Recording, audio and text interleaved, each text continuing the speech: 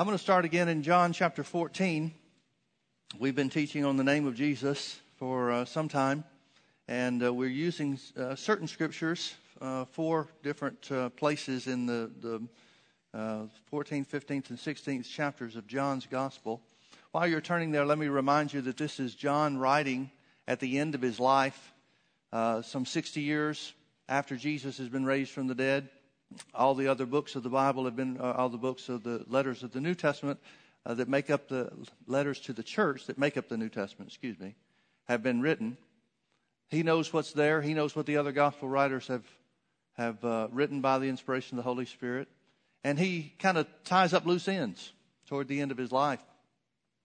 John is in his 90s, and he's seen the church. He's seen Jerusalem destroyed, the temple taken down, not one stone left upon another. And so he writes to us some things that the other gospel writers do not give us an account of, an eyewitness account. And these 14th, 15th, and 16th chapters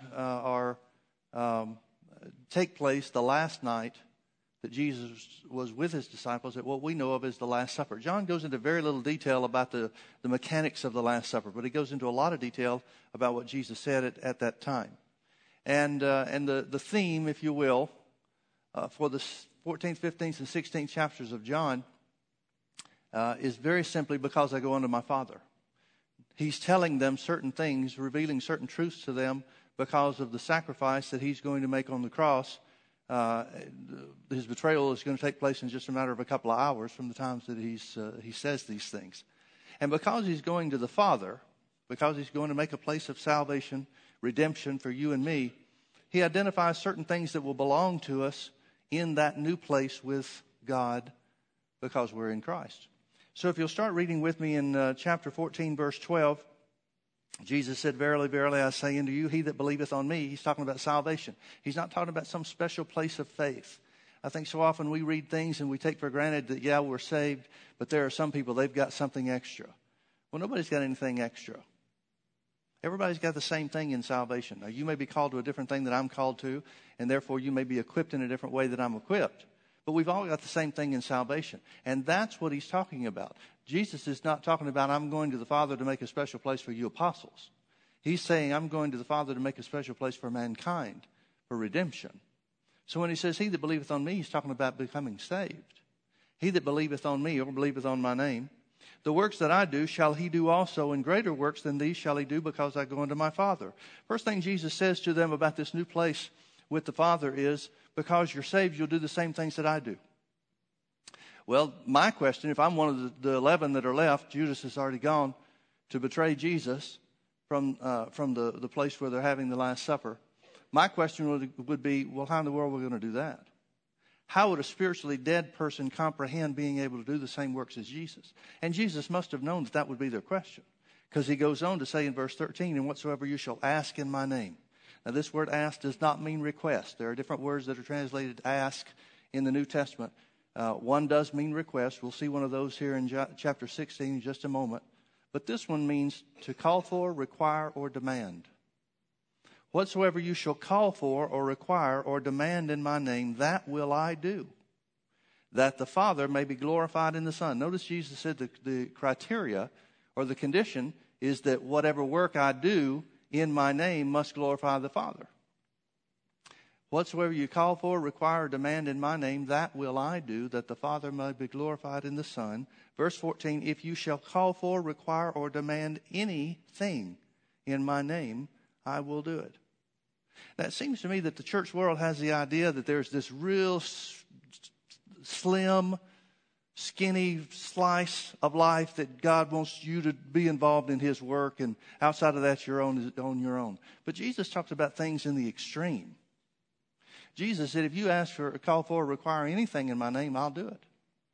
Now, as we've said before, and forgive me if I've pounded on this enough to where you're tired of hearing it, but I want to keep pounding till we get it.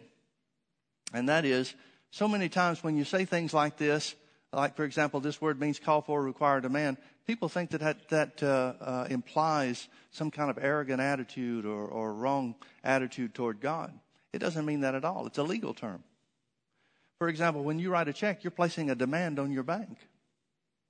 You've got a contract with your bank and your checking account to wit, you deposit money in the account and they honor the checks that are within the amount that you've deposited or have on account in the bank. It's a simple demand. It has nothing to do with attitude. You don't have to be mad or happy, either one, for your checks to be honored by the bank. Doesn't have anything to do with that. Jesus is saying these are things that belong to you because you have new rights through the place that I'm making for you because I go unto my Father. You're going to have certain rights.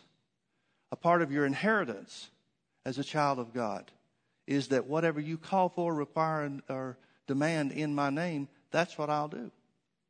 If you call for, require, or demand anything in my name, I'll do it. That sounds pretty broad to me. Notice chapter 15, verse 7. Jesus says the same thing in a different way. He said, if you abide in me and my words abide in you. He's talking about relationship and walking according to the word. Abiding in him is relationship, being in Christ. The word abiding in you means living or walking by faith. Not living according to the way you want to. It doesn't work that way. And the modern day church is a perfect example or proof of that. So much of the church world has no concept of this as a reality in their lives because they don't walk according to the word. They walk according to what this pastor says or that preacher says or this theologian teaches or whatever the case might be. But Jesus said the criteria is if you abide in me, relationship, and my words abide in you. Walk according to the word. Walk by faith. We walk by faith and not by sight, Paul said. Then, here's the result. You shall call for, require, demand what you will, not the few small things that God wills for you. Outside of that, you're on your own. No, you'll call for, require, demand what you will, and it shall be done unto you. Herein, or in this manner, verse 8, in this manner is my Father glorified, that you bear much fruit. So shall you be my disciples. Notice this belongs to every child of God. This belongs to every child of God. He's not talking about some special select group of people that have some special power or some special place of holiness that the rest of us can't attain to. He's saying this belongs to every believer. He's talking about rights and privileges as a part of your inheritance. I don't know if you realize this, folks, but even from the couple of verses we've looked at already, what you say so goes in your life. What you say goes in your life. You decide. That's what Jesus is saying is a part of this new place in the Father. Notice in chapter 15, verse 16, he's talking about the same thing. He said, you've not chosen me, but I've chosen you and ordained you that you should go and bring forth fruit. Now, what fruit is he talking about? We know what fruit he was talking about in verse 7 and 8. What's he talking about here? I've ordained you that you should go and bring forth fruit, and that your fruit should remain. And whatsoever you shall call for, require, or demand of the Father in my name, he will give it to you. So he's got to be talking about the same fruit. Now, if Jesus says the same thing over and over again, don't you think he's trying to make a point? I mean, if it was unimportant, why wouldn't he just say it once, pass over it, and move on to something that was important? Time is running out. The Romans are on the way to get him. Notice chapter 16, verse 23. And in that day, talking about the day following the resurrection, the day, the church age, the day you and I live in, and in that day you shall ask me nothing. Now, you may remember that I said that there's another word that's used for ask in the New Testament. This one means request. Jesus is saying in that day, in the church age, you won't make requests of me. One translation says you'll ask me no more questions. But, verily, verily, I say unto you, whatsoever you shall ask, this is the word call for, require, demand.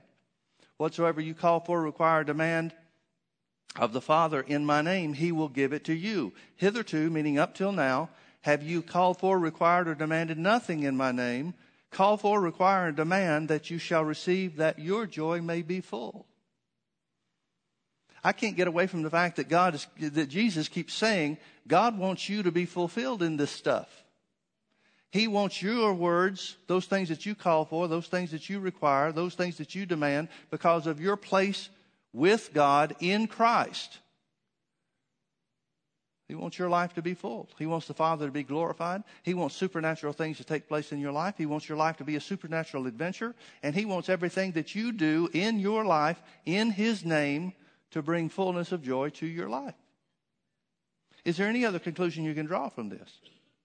The only other thing that the church world can do is say, well, Jesus just must have meant something else, or he must have been talking to somebody else. Because this is not the kind of life that most of the church world, most Christians live.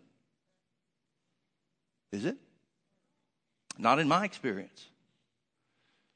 He goes on to say, in verse 26, at that day, talking about our day, the day following the resurrection, you shall call for, require, and demand in my name. I say not unto you that I will pray. This is the word meaning request, that's translated ask in verse 23.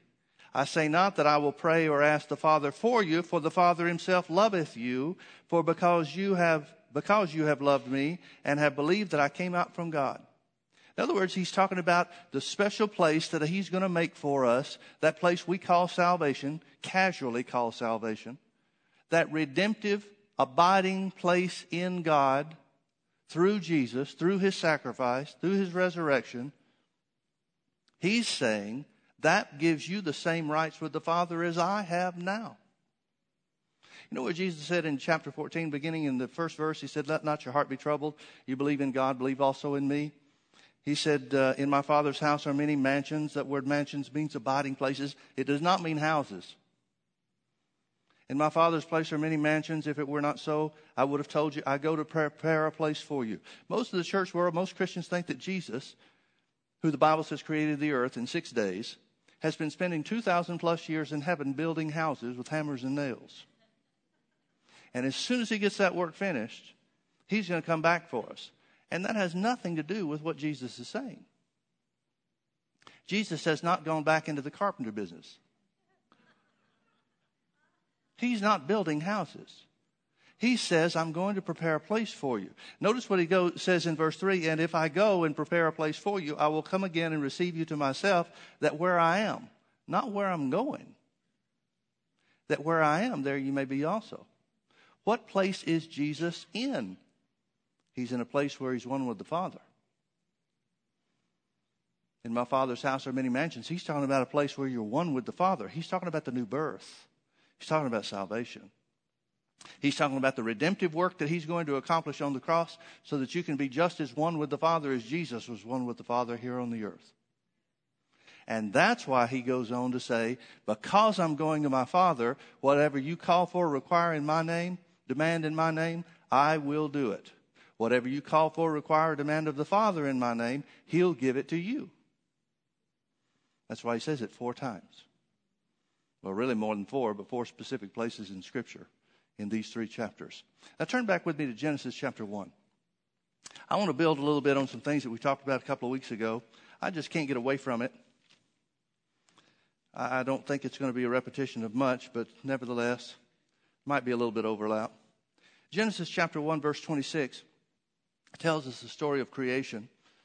On the 6th day of creation, God said, let us make man in our image, after our likeness, and let them have dominion over the fish of the sea, and over the fowl of the air, and over the cattle, and over all the earth, and over every creeping thing that creepeth upon the earth.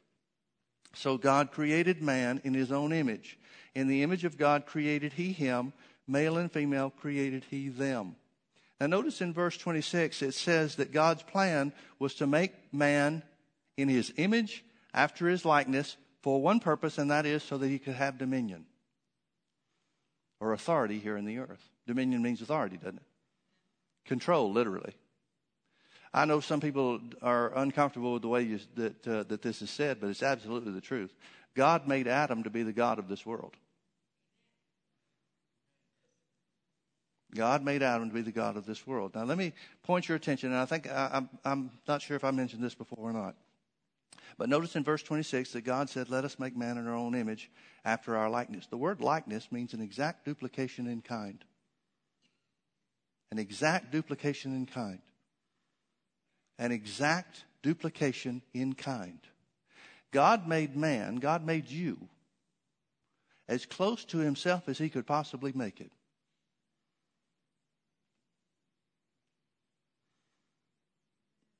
Now, how close was God able to get to himself? As close as you can. It's not like anybody could have done a better job. God made man an exact duplication of himself. After his kind means to operate the same way, to be of the same character, to be of the same nature, and to operate in the same way. Now, what does Genesis 1 tell us about how God operated or how God exercised dominion? If man is in exact duplication in kind of God, and his purpose on the earth is to exercise dominion or authority here in the earth, then we would have to look for God in the exercise of his authority to know how man should exercise his. Does that make sense? How do we see from the Genesis chapter 1 that God exercised his authority on the earth? It says 10 times in this chapter, and God said. And God said. And God said. 2 of those 10 times is in verse 28 and 29, where God identifies, God speaks to man and tells him what his purpose is and what belongs to him. And God said. Now, folks, I got to tell you, I think, since we know that the creation was in 6 days, we don't know what time of day on the 6th day God made Adam. We don't know how long he talked to him and said the things that are recorded in verse 28 and 29 about be fruitful and multiply and replenish the earth, and I've given you all the trees and everything that's here to be under your dominion and so forth. But I can't help but believe that God would have told him more than what's recorded here. But since the Bible is an accurate picture of what transpired, what are we to take away from Genesis chapter 1? God had to reveal to Adam how he operated, how he created the earth.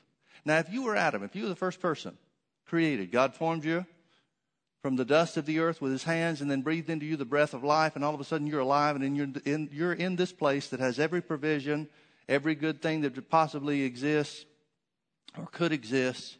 There's nothing to hurt you. There's nothing to harm you. And you have the intellect. I believe Adam had 100% use of his brain. The Bible says that man uses about 10%. I think that's high in some cases.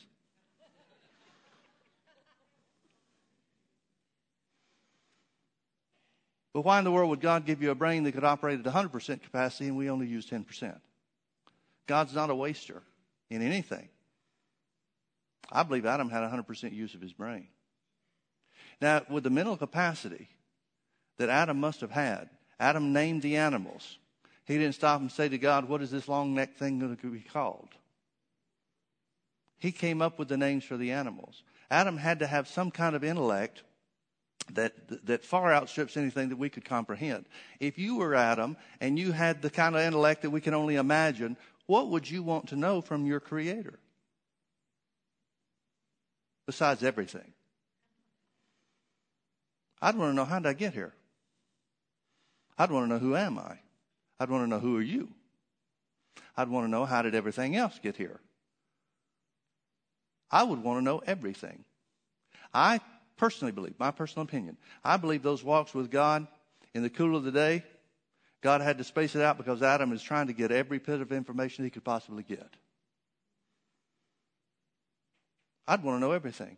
Well, what does the Bible tell us about what Adam must have learned? That God exercised his authority by words. That's the takeaway from Genesis chapter 1. Outside of God making man an exact duplication of his own kind. That's the takeaway. The takeaway is God said. Hebrews chapter 11 verse 3 says, through faith we understand that the worlds were framed by the word of God, so that everything that was made was not made of things that do appear. In other words, they weren't made of seen or physical things. The physical realm was not made from physical things or resources. The physical realm was made from unseen things. What unseen things? God's word. Therefore, God's word has to have dominion over the physical realm. If the physical realm was greater than God's word, then God's word couldn't have created it. Right? So what do we know about Adam and the dominion that he was given over the earth? If he's operating after God's kind or in the same manner that God operates, he has to be exercising his authority through words. Now God speaks to him and tells him what to do and what not to do. Chapter 2, verse 16, or verse 15. We'll start in verse 15. And the Lord God took the man and put him in the Garden of Eden to dress it and to keep it. Those words literally mean to work and guard it. And the Lord God commanded the man, saying, of every tree of the garden thou mayest freely eat, but of the tree of the knowledge of good and evil thou shalt not eat of it, for in the day that thou eatest thereof thou shalt surely die. Now, God tells man very clearly what the one condition, and this is the only thing that we have record of that God said don't do. He put the tree of the knowledge of good and evil in the garden, and he said, now don't eat of that tree, because in the day you eat thereof you shall surely die. Well, we know the end of the story. Adam eats of the tree. Eve sees the tree. She looks on the tree and sees that it's good for food. Well, God made it, and everything he made was very good. Of course it's going to be good for food. But that doesn't mean everything that's good is something you should do. That doesn't mean everything that looks good is something you should partake of. Well, I wish our young people could get a hold of that truth. So, Adam disobeys God, and they fall. They die that day. In the day that thou eatest thereof, thou shalt surely die. Now, he doesn't die physically. Adam doesn't die physically for 930 years after he was created. We don't know how long he was created and was in the garden before he ate of the tree that he was commanded not to. We don't know if that was a short time. We don't know if that was a long time. Could have been generations. The only thing that the Bible really tells us is that after Cain and Abel came along, God made Seth, or they had the Seth as their son, and Seth became the lineage that the Bible gives us record of. It doesn't tell us nobody else was here on the earth. See, a lot of people have questions about where Cain get his wife, because after he killed Abel and he ran off into the regions, and had to escape, Cain said, I'm going to be marked and everybody's going to want to kill me. Well, who's everybody? There had to be other people around. He went to another city. Well, who would build a city if it's just Adam and Eve, Cain and Abel? So there had to be other people around. There could have been generations of people. And the interesting thing for me to think about is that if there were generations of people already on the earth when Adam fell, everybody fell at the same instant. Because Adam operated on behalf of all of mankind. Now put yourself in Adam's position. You were once spiritually dead, and assuming you've made Jesus the Lord of your life, most of us have, I'm sure, then you know what it's like to be both spiritually dead and spiritually alive. You went from the bad side to the good side, from the dark side to the light. But what would it be like to go from the light to the dark? Man, your whole world would have just turned upside down. Your whole world would have ended in one respect. And remember the curse that God placed upon both man and the earth? He said, where is it? The end of chapter 3, I think it is.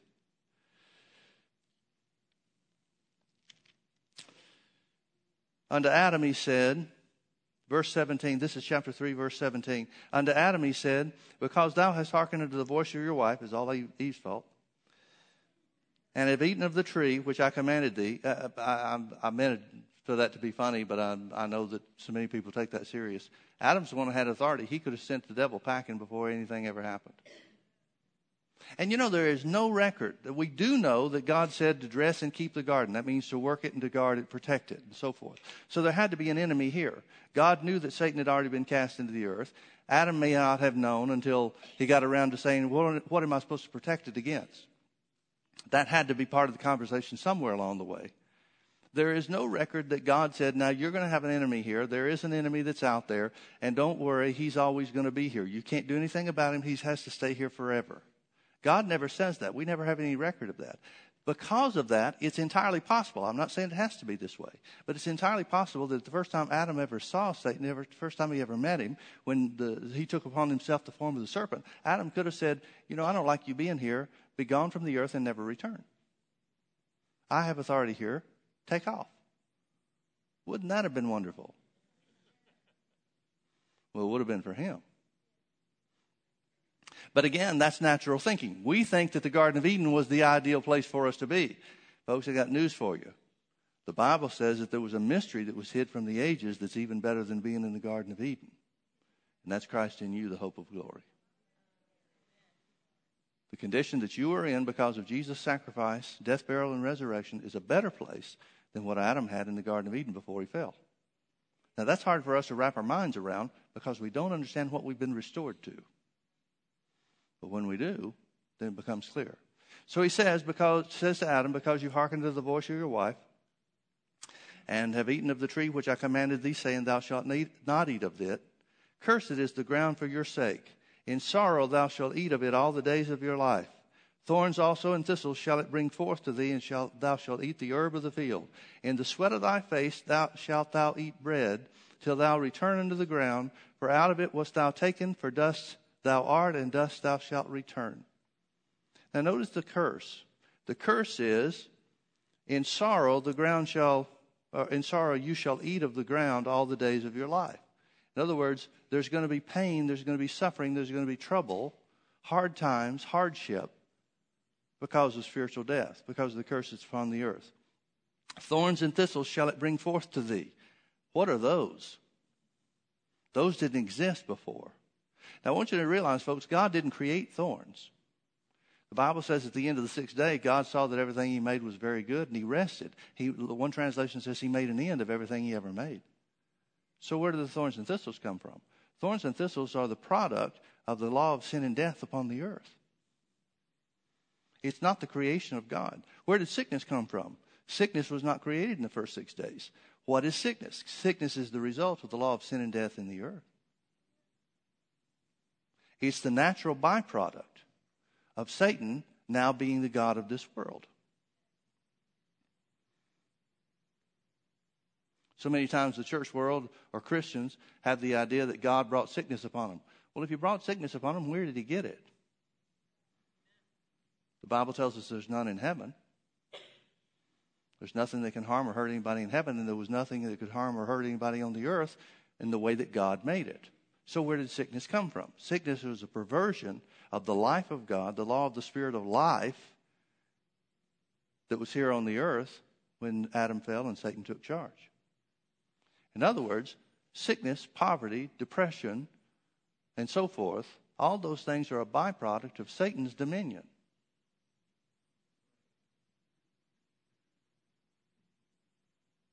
I know that sounds simplistic, but if it ever sinks in, we'll stop and we'll say, wait a minute. That means we don't have to put up with this. So he says, from the sweat of your brow, the earth is going to bring forth. In other words, the earth is going to only produce for you now, Adam, because of the curse, the earth will only produce for you now through physical work. Well, how did it produce for him before? The only thing we have any record of whatsoever of God's example to Adam in the exercise of dominion are the words of his mouth. That's it. Now, that's not to say that Adam didn't plant seed. That's not to say that he didn't go out and plant corn when it was corn planting time or whatever the case might be. Certainly that might have been the case. It's not like, Adam was on the 6th day, God created man and then made him a hammock. He said, this is it. This is your place to lay down for the rest of your days. Oh, and by the way, I'll give you a wife. She can bring you grapes. So certainly there was work that Adam had to do, but it wasn't the physical effort. It wasn't the physical exertion that brought about the results. It was the fruit of his mouth. The words of his mouth was the exercise and the only exercise of dominion that we have any record of whatsoever. Now, when Adam falls, his whole world goes dark. Now stop and think about it from this point. Where, up until that point in time, up until the fall, where did Adam get his information? Only source of information there was God. Right? What about the physical world? Did Adam get information from the physical realm? Well, anything that he got information from in the physical realm was perfect. It was without sin. It was without the taint or the spot of sin. So it would have only produced information that was in line with or agreed with whatever God had already told him. Right? What happens when he falls? Now all of a sudden, his source of information is ended. He's spiritually dead. He's cut off. He's separated from God. There's no source of information from God from that point. There's no spiritual connection that he has with his Father. That breath of living, that living breath that God breathed into him that made him a living soul, caused him to be a spirit being. Now that spirit being is separated from God. There's no source of information. His wireless connection has ended. So where's he going to get his information? Only source of information he's got is the physical realm. Only source of information he's got is what the earth provides for him. Or we could say it this way. The only source of information he has access to is that which comes to his 5 physical senses. And folks, I would submit to you that man's been operating on that source of information ever since. Now, we looked at this before, but I want to draw your attention back to it again. I want to turn to James chapter 3. And I want to show you something about how this works related to man's authority. James is talking to the church. James is a pastor of the church. He's the only pastor that we have record of that writes to the church in the New Testament. And as such, James talks about some real practical stuff. Because he's not like Peter and Paul and some of these other guys that get to come in and teach for a while and then leave town. He's the guy that has to stay there with people through the daily activities and through their life problems and so forth and so on. And so he sees and talks about in a whole different way, a lot more so than Peter or Paul or any other New Testament writers, about the difference between what somebody claims to be and how they live.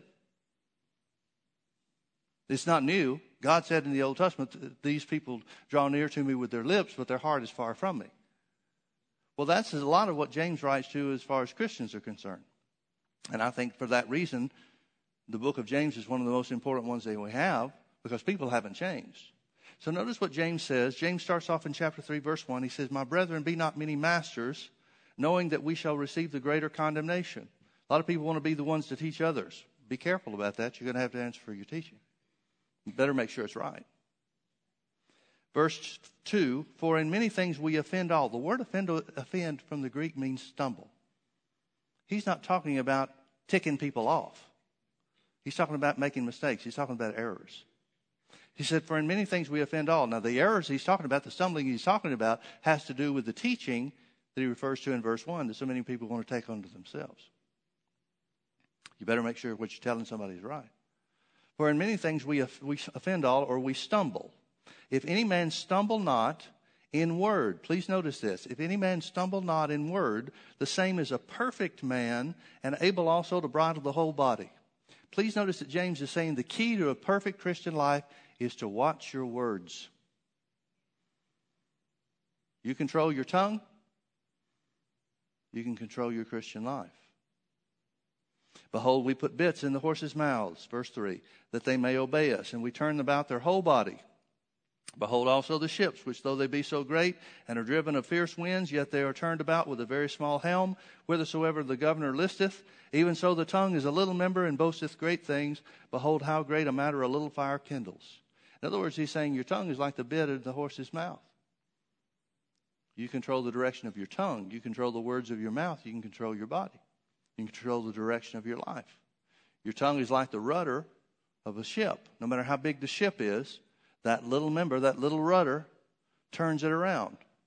In the same way, your tongue can turn around the course of your life. Your tongue establishes and can turn around the course of your life. Notice he says in verse 6, "And the tongue is a fire, a world of iniquity." Let me read this to you from another translation. See if I can find it here real quick. This is from the BBE translation. It says, "And the tongue is a fire. It is the power of evil placed in our bodies, making all the body unclean, putting the wheel of life on fire, and getting its fire from hell." Let me ask you a question. When did the tongue become that? It's not the way God made it. When did the tongue become that? The tongue is a fire, a world of iniquity. As the other translation says, the power of evil in our bodies. "So is the tongue among our members, that it defiles the whole body, and sets on fire the course of nature, and is set on fire of hell. For every kind of beasts, and of birds, and of serpents, and of things in the sea is tamed, and has been tamed of mankind, but the tongue can no man tame. It is an unruly evil, full of deadly poison." Now, how is it that something that God made that was good and perfect, had no trace of sin, became the power of evil in our bodies and in this life? That was the law of sin and death taking effect. Notice the next thing that it says here. Notice the next verse, verse 9. "Therefore, therewith bless we God, even the Father, and therewith curse we men, which are made after the similitude of God." In other words, James is saying, here's the problem with people and their lack of understanding about how things work. Your tongue is not meant for blessings and cursings. James is giving us an example, a perfect example of the knowledge of what the tree of the knowledge of good and evil brought to mankind. In other words, Adam lost control of his tongue when he fell. Spiritual death meant that Adam lost control of his tongue. And here's what that means. That means now no longer is his spirit the source of information. No longer is his knowledge of this world and the knowledge of life and whatever other knowledge he gains, no longer does it come from God. Now his knowledge comes from his 5 physical senses. So what does his mouth do? It stops speaking knowledge that he gained from God and starts speaking according to his 5 physical senses. Starts speaking according to what he sees and hears and feels and so forth. Turn back with me to Matthew chapter 12. The Bible says, in the mouth of 2 or 3 witnesses, let every word be established. Look to Matthew chapter 12. Jesus talks about the same thing.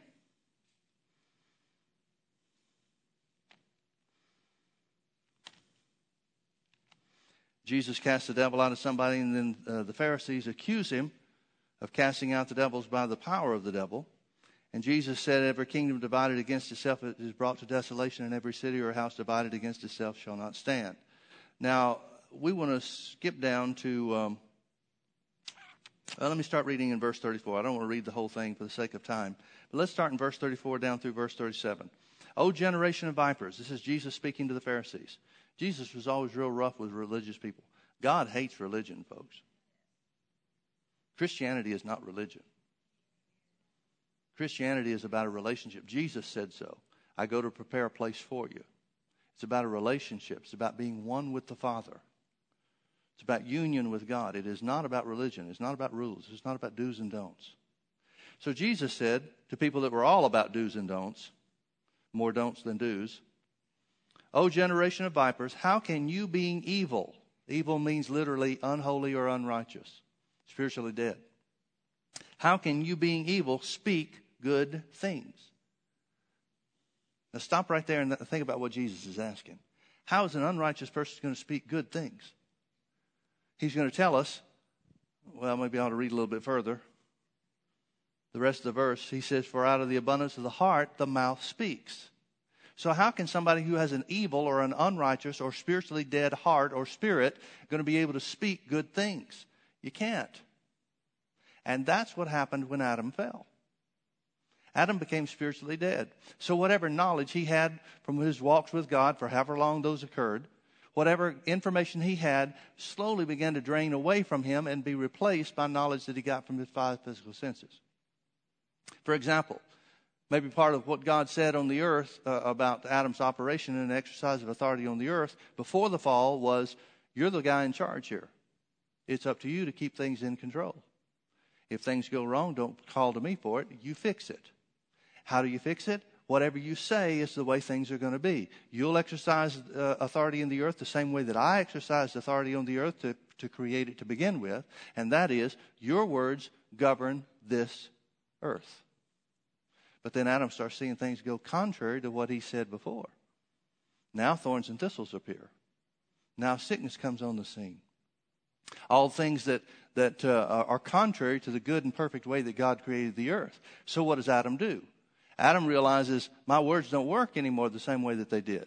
I don't have the same authority. I've transferred and that authority to Satan, though I'm sure he didn't know what he was doing when he ate of the apple or the fruit.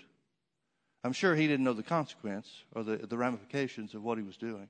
But nevertheless, those things now are in place. And the knowledge that he once had, that he gained from God, has been replaced by his natural human physical experience, which is where most of the church world lives.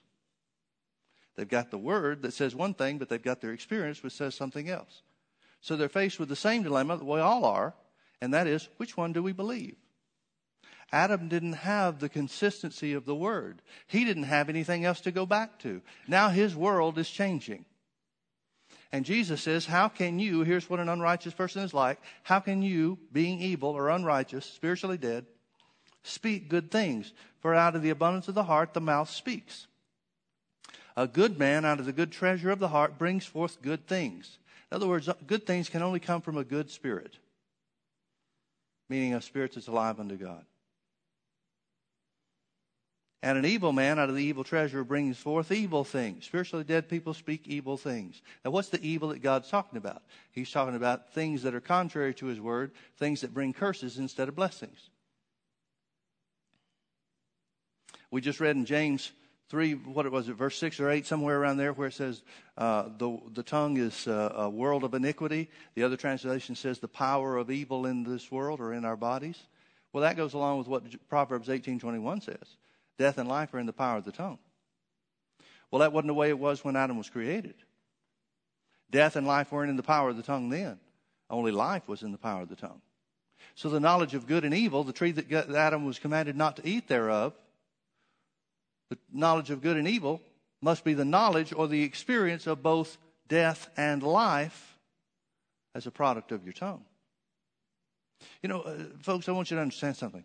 You know how the Bible says in several places, but one, for example, in Numbers chapter 23, verse 19, it says, God is not a man that He should lie, neither the Son of Man that He should repent. Has He said it, and shall He not make it good? Has He spoken it, and shall He not perform it, or whatever, however it says? You know why God can't lie? Because every word He says comes to pass. If God were to lie, then the lie would become the truth. Now, I know that's not possible, so don't try to wrap your head around that too tight. But every word God says comes to pass. It's who He is.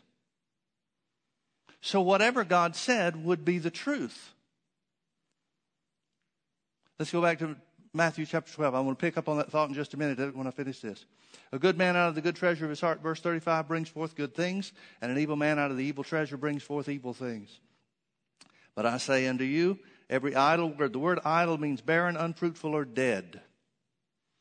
It's not talking about casual words. It's talking about unfruitful words. It's talking about words of death. Every idle or unfruitful word that a man shall speak, they shall give account thereof in the day of judgment. For by thy words shalt thou be justified or made righteous, and by thy words thou shalt be condemned or made unrighteous. In other words, you're controlled by your words. Same way as in Adam's day. You're controlled by your words. First, Adam was controlled by his words before he fell. Those were words of blessings. Those were the words of God. His knowledge, his only source of knowledge was what God told him. So whatever he said was the result of what God had told him. Everything he said, therefore, was God's speaking, God's words. But after he fell, everything changed. Everything changed. Now he's got the power of life and death. Now his tongue has a choice to speak either curses or blessings. Same choice we have today.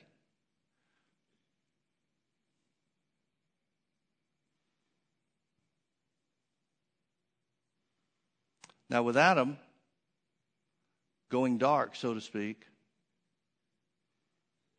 he realizes that he's lost authority in the earth. Now it's up to Satan. Satan's in control. But what is Satan in control of?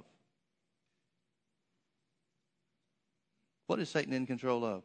You know, it's an amazing thing to me. The Bible says there was roughly 1,500, specifically 1,556 years between Adam being created and Noah building the ark. Noah built the ark for 100 years, so the flood happened in 1656. The Bible is very specific about that and tells us the years that people lived up until that point in time. Now think about Adam living 930 years. Adam lived almost 2/3 of the time between his creation and the flood taking place. Now Methuselah lived up until the flood took place. Methuselah was 243 years old when Adam died. Methuselah was Noah's grandfather. So you've got a direct line between those three individuals, Adam, Methuselah, and Noah. Now, if you were Noah, and you knew that Methuselah, your granddaddy, had walked and talked with Adam for 240-something years, who would you want to talk to? I'm inclined, well, I know me, so I know what it would be like for me. I don't know what everybody's like.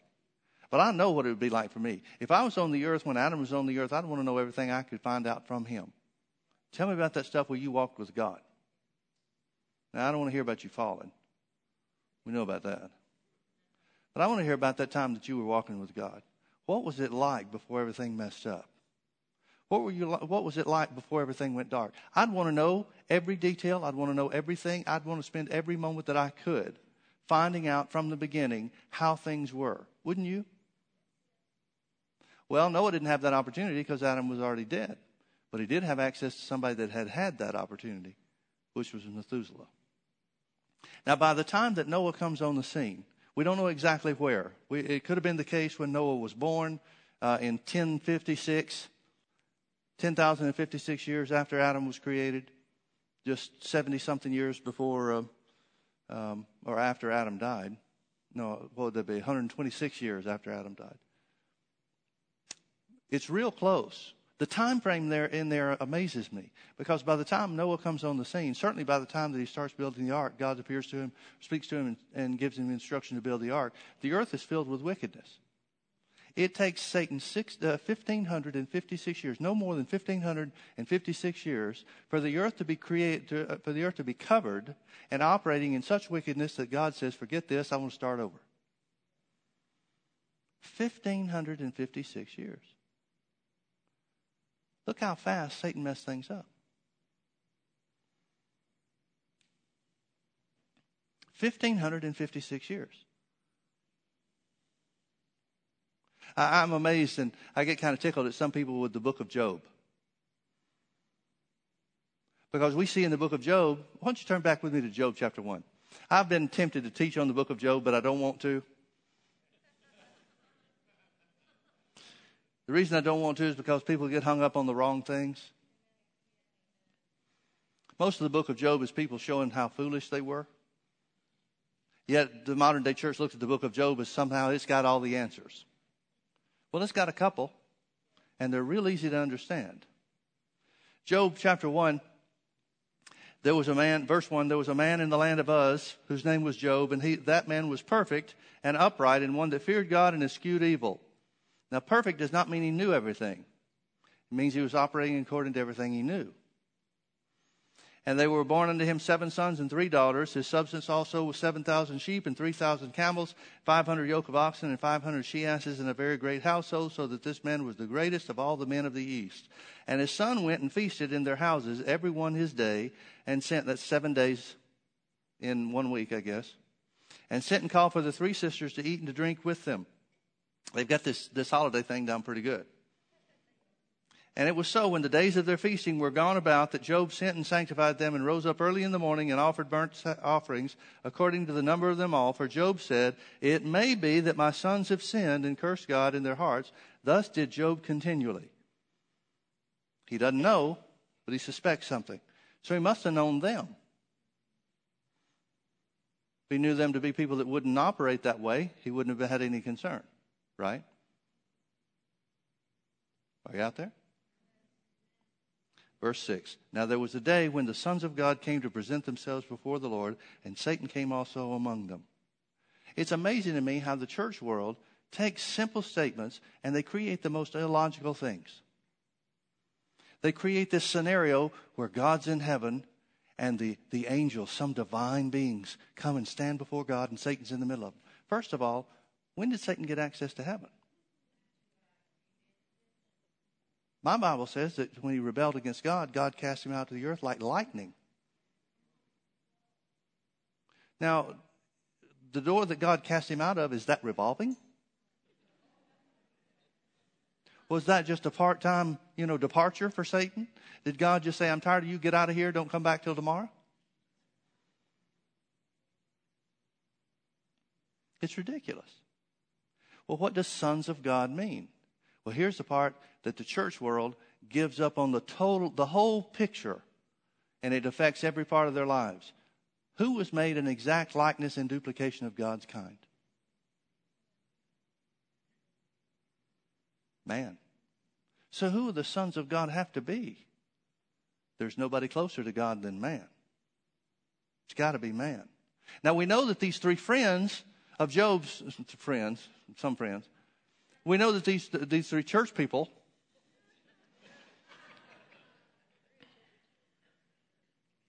they come and they're worshipers of God. They have no clue who he is. They don't know how things work. They're not nearly as smart as they think they are. They're like the ones that James 3:1 talks about. They're trying to be many masters, but they don't know what they're talking about. But they're worshipers of God. So where in the world would this be taking place, and who's it taking place with? It simply means there were those that gathered together to worship God, and Satan came with them. Now, folks, I can tell you from personal experience, I know for a fact the devil comes to church. Well, if the devil comes to church today, what makes us think that he doesn't come then? But people can imagine all these scenarios, these wild scenarios. Well, it must be that there was something that was happening in heaven. That's like somebody looking at the pyramids and saying, wow, those are big. It must have been aliens. People come up with the stupidest ideas about things. The Bible means what it says. The sons of God mean men. By the way, 1 John chapter 3 says, what love God has bestowed on us that we should be called the sons of God. Why are we the sons of God? Are we the sons of God because we're saved? Well, yeah. But what about mankind in general? In one sense, all of mankind are sons of God because they were created in the exact likeness of God in his kind. An exact duplication of God.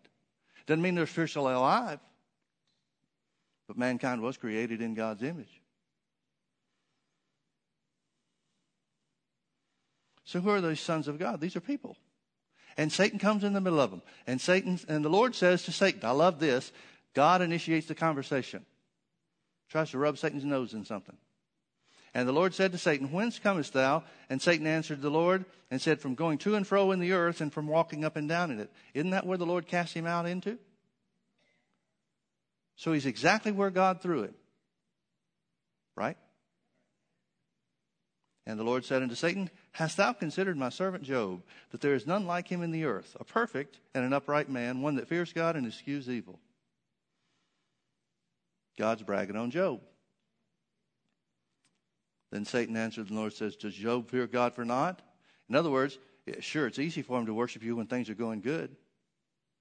What's he going to do when things go bad?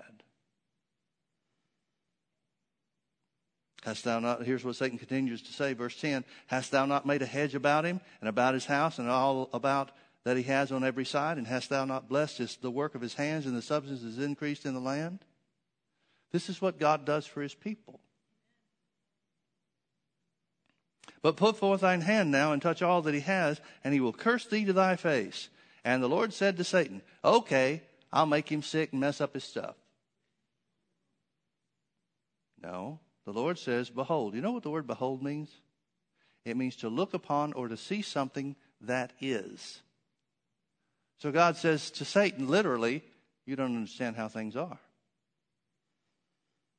Behold, all that he has is in thy power. Only upon himself put not forth thine hand. So Satan went forth from the presence of the Lord.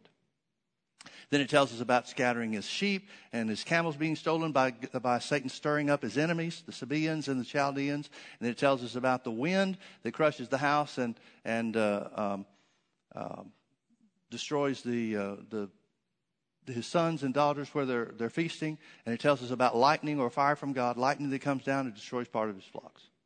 So it sounds like Satan's working the same way then that he works now. And the church has done a masterful job then and now blaming God for the stuff the devil does. So God says, behold, all that he has is in your power. Why doesn't Satan know that? Now, for me, and this is just for me, you decide for yourself or don't even think about it. I don't care. You do what you want to with it. But for me, that says this has got to be before the flood. Because by the time the flood occurs, wickedness is controlling the earth in such a measure that God has to destroy the earth with a flood and start over. So Satan has certainly found out his authority and his power and the limits of his ability by then. Hasn't he? No question about it by the time the flood comes around.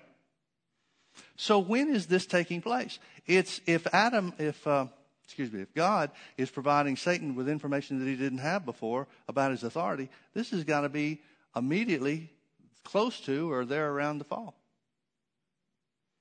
Now, folks, you need to understand something. The devil's not nearly as smart as you give him credit for. How smart can you be to rebel against God? Look at your teenage kids and ask that question. How smart are you to rebel against God? They think they're smart, but they don't know what they're doing, right? The devil was pretty much the same way. And to think that the devil was in on God's master plan is foolish. The devil did know, along with the angels, the devil did know when God made man. Psalm 8 says, "What is man that thou art mindful of him? Or the son of man that thou visitest him? Thou hast given him dominion over all the works of your hands." In other words, the angels said, "What is this thing called man? That you would give him authority, you would make him just like yourself. You have made him a little lower than the angels," King James says. That word angels in Psalm 8 is literally the word Elohim. It means God. You've made him as much like you as you can. Much more like you than the angels. You've made him as close to you as possible. What is man that you care so much about him, that you would invest so much of yourself in him, that you would give him authority over all the works of your hands? What is this thing called man? Which means before that point in time, whatever else existed couldn't have been man. Now we know that there was other stuff that existed. We see in Isaiah chapter 14 where Satan talks about what he's going to do. Here's when Satan rebels. He said, "I will exalt my throne above the heavens," which means he had a throne below the heavens. He said, "I will be like the Most High God," which means he wasn't. Which means he was not made in God's likeness like man is. He was not an exact duplication in kind like man is. And folks, I got to tell you, that, in my opinion, is why the devil works so hard against man. He wants to be you. He wants to be as much like God as he can be, and he's not. So what does he do? He attacks God's finest creation. Everything that he does is designed to destroy you because God invested so much in you to make you the way you are. He's not your buddy. Whatever he's offering you and however good he says it's going to be, he is not working on your behalf. Ever. So Satan goes through these things. There's 7 different things that Satan says, I will exalt my throne above the heavens. I will be like the Most High God. Another thing he says is, I will be in the midst of the congregation. That congregation he's talking about is man. He's not talking about God. He's talking about man. He knows he can't be God. But he wants what man has, which is authority. But even now, he doesn't have the same authority that man has because he's a rebel holder of that authority. He didn't come into the earth in a legal and a legitimate way by being born into the earth with a flesh and bone body. That's why he has to inhabit something else to have expression. And he hates it. He wants what you've got. He wants to be you. So if he can't be you, he wants to control you, which is exactly the way he operates. So here's Job's situation where the devil finds out for the first time that we have any record of in Scripture. He finds out that he has authority over what Job has. He goes on further. It said, well, maybe we ought to keep reading here. Verse 20, then Job arose and rent. This is after his kids die and all of his stuff is taken away. Then Job arose and rent his mantle and shaved his head and fell down upon the ground and worshipped. Here's how Job responds to tragedy. He worships God. Now, not because he has perfect knowledge, but he chooses to worship God.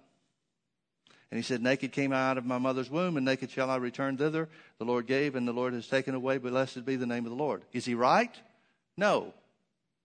But that's his understanding. So what does the church do? The church quotes Job in his ignorance. Now, you remember I said that there are certain lessons in the book of Job? Job learned certain things. Number one, he learned that he had an enemy, and it wasn't God. Why didn't the modern day church learn what Job learned? Verse 22, in all this Job sinned not, nor charged God foolishly. That just simply means he didn't go beyond what he thought he knew. He's still operating according to imperfect knowledge. But where is his knowledge coming from? If this is before the flood, which in my opinion has to be. If Satan's just finding out the limits of his authority that he took from Adam, then it's got to be before the flood. So what law is he operating under? What word of God is there? There's none. There was no word of God till God gave it to Moses. That's hundreds of years later. That's hundreds of years later than the flood. So what knowledge does he have? His 5 physical senses. His knowledge of God comes from only what he knows from this physical realm. Now, we can learn a few things about God from this physical realm, but it's not much. And most of it is subject to interpretation, and most people interpret it wrong.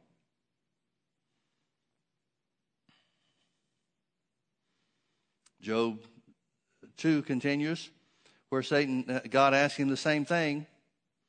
Another day when the sons of God came to present themselves, and Satan came also, the Lord said, "Where are you coming from?" And Satan said, "From going to and fro on the earth and from walking up and down in it." Folks, that's the only place he's got. The devil's got one little track that he just keeps walking back and forth, trying to distract you and speak to your mind all the way. And the Lord said, "Hast thou considered my servant Job, a perfect man, none like him in the earth, one that fears God and eschews evil, and still he holds fast his integrity, although thou movest me against him to destroy him without cause." Another translation says, even though you tried to get me to move against him, but it didn't work. We know that it wasn't God that moved against him. It was the devil that moved against him. The devil's the one that stole his stuff and killed his kids. And Satan answered and said, "Skin for skin, yea, all that a man has will he give for his life. But put forth thy hand now and touch his bone and his flesh, and he'll curse thee to thy face." And the Lord said unto Satan, "Behold," in other words, he says, look at the way things are. "He is in your hand, but save his life." In other words, he's saying his body is in your hands, not his life, but his body is in your hands. In other words, the devil has a right to tempt or to bring sickness to every one of us. The question is, what are we going to do when he does? It says that boils came upon Job. He scrapes himself with a potsherd. He sits down, puts ashes on his head and all this stuff. Verse 10. Well, we should back up, I guess, to verse 8. "And he took him a potsherd to scrape himself withal, and he sat down among the ashes. Then said his wife unto him, Dost thou still retain thine integrity? Curse God and die." Now, that's a good wife. Why are you going to keep worshiping God? Just curse him and die. She can't be worried about the inheritance. There is none anymore. "But he said unto her, Thou speakest as one of the foolish women speaketh. What? Shall we receive good at the hand of God, and shall we not receive evil? In all this did Job not sin with his lips." Please notice that. In all this, Job did not sin with his lips. Why is he not sinning with his lips? Because he's operating according to all the knowledge he has. What knowledge does he have? Good things happen and bad things happen. God must be behind all of it. Is his knowledge accurate? No. But God considers it perfect. He considers it to be the absence of sin or a lack of sin. Doesn't consider it to be sin because it's all Job knows. God doesn't have a law that he can say, wait a minute, I said to you in Genesis chapter or whatever. Because there is no Genesis chapter whatever. There is no law of God. Now Job sits there until his 3 friends show up. And they sit for 7 days before they open their mouth. And the rest of the book of Job basically is his friends talking about how God does these things. You must be at fault. God's righteous. God does these things. You must be at fault. And Job sits there, and for the most part of the book of Job, he sits there and says, I haven't done anything. It's not my fault. Now, he doesn't accuse God. He just says, I didn't do anything. You guys are telling me I did wrong. I know I didn't do anything wrong. Finally, he gets to the point where he says, God must be wrong. God must be unrighteous. God must be unjust because I didn't do anything wrong. Then God shows up. That was the first point where Job sins. What's another lesson in the book of Job? Don't blame God. So God has a talk with Job. He says, okay, Mr. Smarty Pants, where were you when I created the earth? Where were you when I commanded the sea to come no further and it stopped? If I was hungry, would I talk to you? If I was thirsty, would I come to you for the answer? You who think you know everything and you who are so righteous, answer me if you can. And the Bible says Job quaked. He shut down. And finally says, oh, Lord, I've spoken things that I didn't know, things that were too great for me. There's another lesson that Job learned in the book of Job. Another lesson that the modern day church should take. Don't talk about things you don't know. As long as Job is quiet, he's okay. Even though his knowledge is not perfect, as long as he's quiet, he's okay. But when he starts to speak and speaks against God and speaks of his own righteousness, that's when God shows up and basically says, Job, you're an idiot. What do you think you know? Were you around when I created the earth? And so forth. Now the book of Job ends in a wonderful, wonderful way. Here's another lesson that we should learn from the book of Job. Chapter 42. God speaks against Job's friends. Tells them, you better ask Job to pray for you or else I'm going to be upset and my wrath is going to be poured out upon you. But chapter 42, verse 10, it says, and the Lord turned the captivity of Job when he prayed for his friends. Also the Lord gave Job twice as much as he had before. Then came there unto him all of his brethren and all of his sisters and all they that had been of his acquaintance before and did eat bread with him in his house. And they bemoaned him and comforted him over all the evil that the Lord had brought. Now please notice the translation is really lousy. The Lord didn't bring this. We know for a fact that Satan's the one that brought the evil upon him, not God. God just simply said to Satan twice, look at the way things are. Since you stole authority from Adam, all that he has is in your hands and even his flesh, just not his life. So the Lord blessed Job, verse 12. Blessed the latter end of Job more than his beginning, for he had 14,000 sheep and 6,000 camels and 1,000 yoke of oxen and 1,000 she-asses. He also had 7 sons and 3 daughters and called the name of the first, blah, blah, blah. And in all the land there were no women found so fair as the daughters of Job. Got rid of the ugly ones and got pretty ones. And their father gave them inheritance among their brethren. And after this lived Job 140 years and saw his sons and his sons' sons, even 4 generations. So Job died being old and full of days. Now, why in the world does the church walk around saying, well, I guess I'm like Job? Well, which part? I personally am like Job. This part. Where God gives you a double measure. God restores twice as much. So who does Job find out his enemy is? The devil. Who does Job find out is on his side? God. So why in the world does the church stand around saying, well, you know, the devil goes up into heaven and talks to God against you? Seriously? What is there to learn from the book of Job? Don't talk about things you don't know. Watch your words. Get on God's side and get the blessings. Why is the church so hard to figure that out? Why are they so hell-bent on saying that God brought all this stuff on Job when the Bible says clearly that he didn't do it? It says the devil did it. Now, folks, back to the original thought. God created man in his own image, after his own likeness. An exact duplication in kind. An exact duplication in kind. He gave man the same exercise of authority that he operated with in the earth, and that was the words of his mouth. Forget Job. We're done with Job. Adam was a man under God's authority. Mankind was created as under God's authority. How is that authority exercised? Through the words that we speak. Finally, turn with me over to Matthew chapter 8. I know we looked at this once before, but I want you to see it again.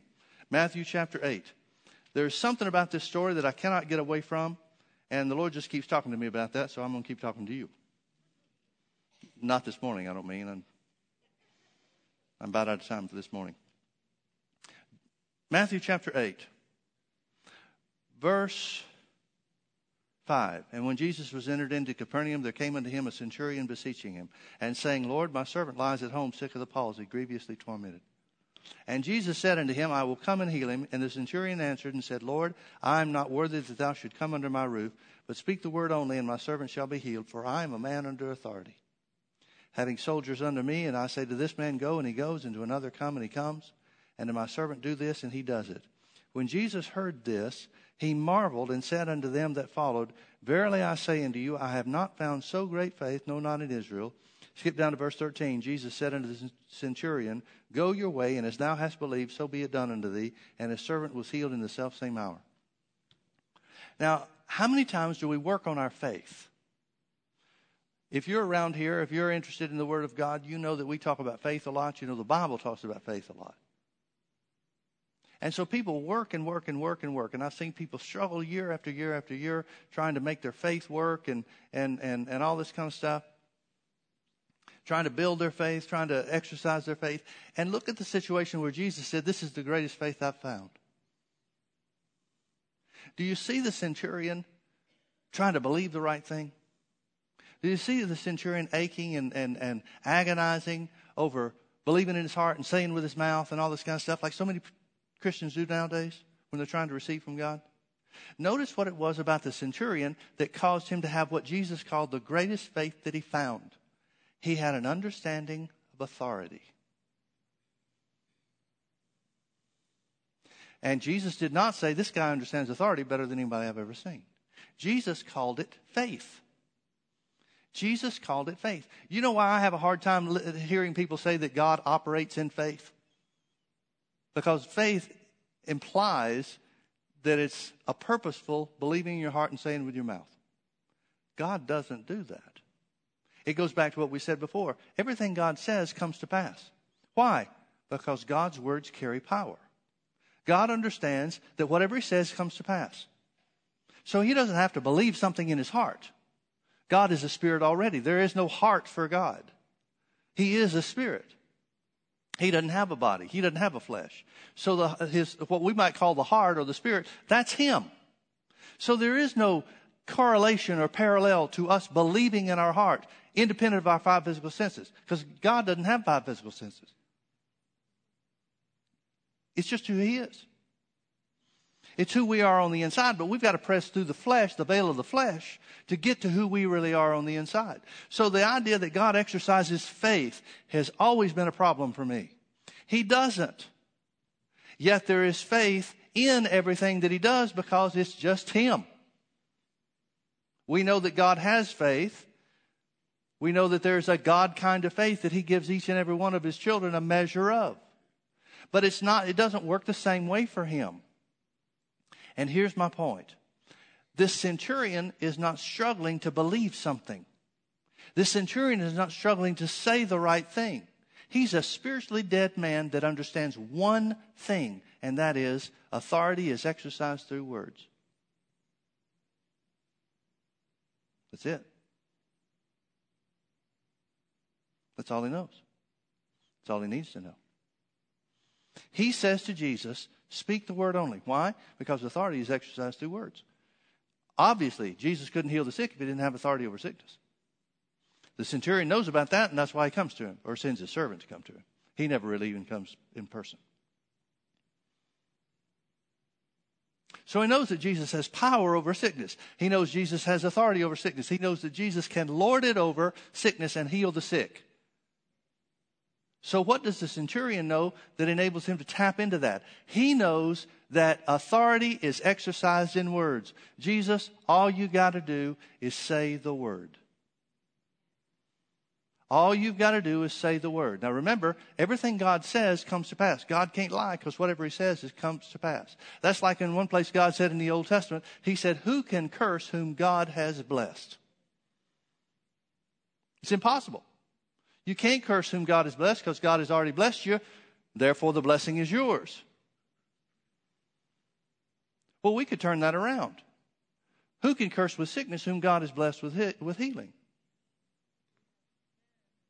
Who can curse with poverty whom God has blessed with prosperity?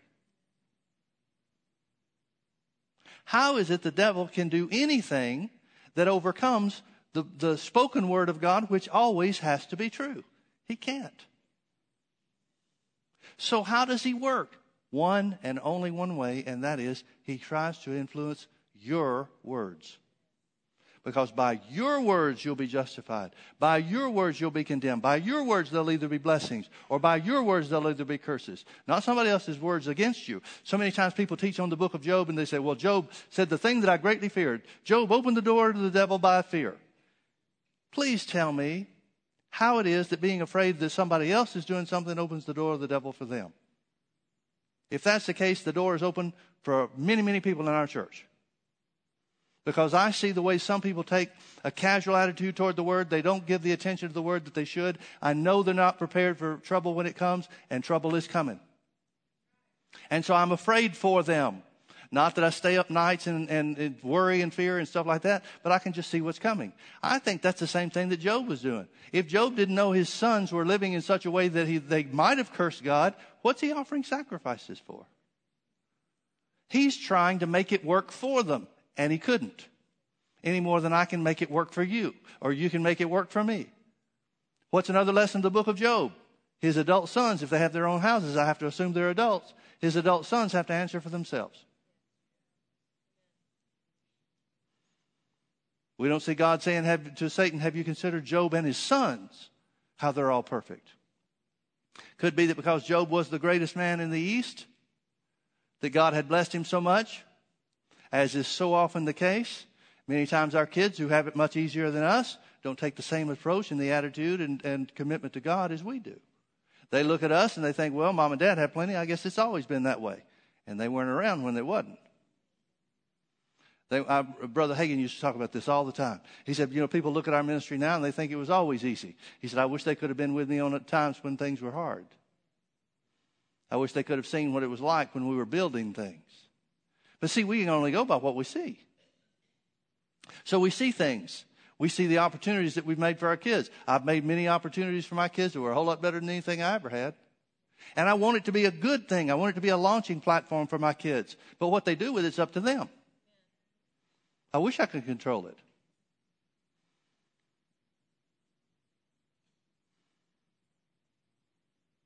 Same thing's true for Job and his sons. Job's authority didn't extend to his adult children. So what do? Try to put the best thing we can into them. Try to impress upon them the same need for a commitment to God and a commitment to his word that we have for ourselves. Because they'll never have a greater commitment to the word than you unless they're looking to somebody else and being influenced by somebody else more than they are you. That's what happened to me. I was more greatly influenced by Brother Hagin than I was my own father. Thank God. But apart from that, I'd have followed my own father into the things that he went into. That wouldn't have worked out well for me or you. So what does the devil do? He influences your words. Why? Because authority is exercised by words. That's the only thing the centurion knows. He says, speak the word only, my servant will be healed, because I understand authority. Now, do you remember, without turning, do you remember Mark chapter 11, verse 23? Maybe I can throw it up on the screen for you real quick. Jesus explaining how faith works. Please notice what Jesus said. He said, verily I say unto you, whosoever shall say unto this mountain, be thou removed and be thou cast into the sea, and shall not doubt in his heart, that means not be moved by his five physical senses, but shall believe. Notice what he says to believe. But shall believe that those things which he saith shall come to pass. He shall have whatsoever he saith. Would you allow me to interpose or substitute some words there? But whosoever shall say unto this mountain, be thou removed and be thou cast into the sea, and shall not doubt in his heart, but shall believe that authority is expressed through words, he shall have whatsoever he saith. That his authority is expressed through words, he shall have whatsoever he saith. It's the same thing, folks. We know through what Jesus said. Jesus said, this man's understanding of authority, which he identifies is expressed through words, is the greatest faith I've ever found. Well, then if you have the same authority, or have the same understanding about authority, the same understanding that your words are the expression of your authority, then you can have the greatest faith that he's ever found in this regard, too. Can't you? You can have the same great faith that he had. Well, sure you can. And it all comes back to one thing, and that is understanding that you were made an exact duplication in God's kind, which means what you say goes. So pick what you say very carefully. Let what you say be motivated by the knowledge of God and not the knowledge of your five physical senses. Because whenever you speak what God says, whatever you speak knowledge gained from God's word, those words will bring blessings in life. Every time.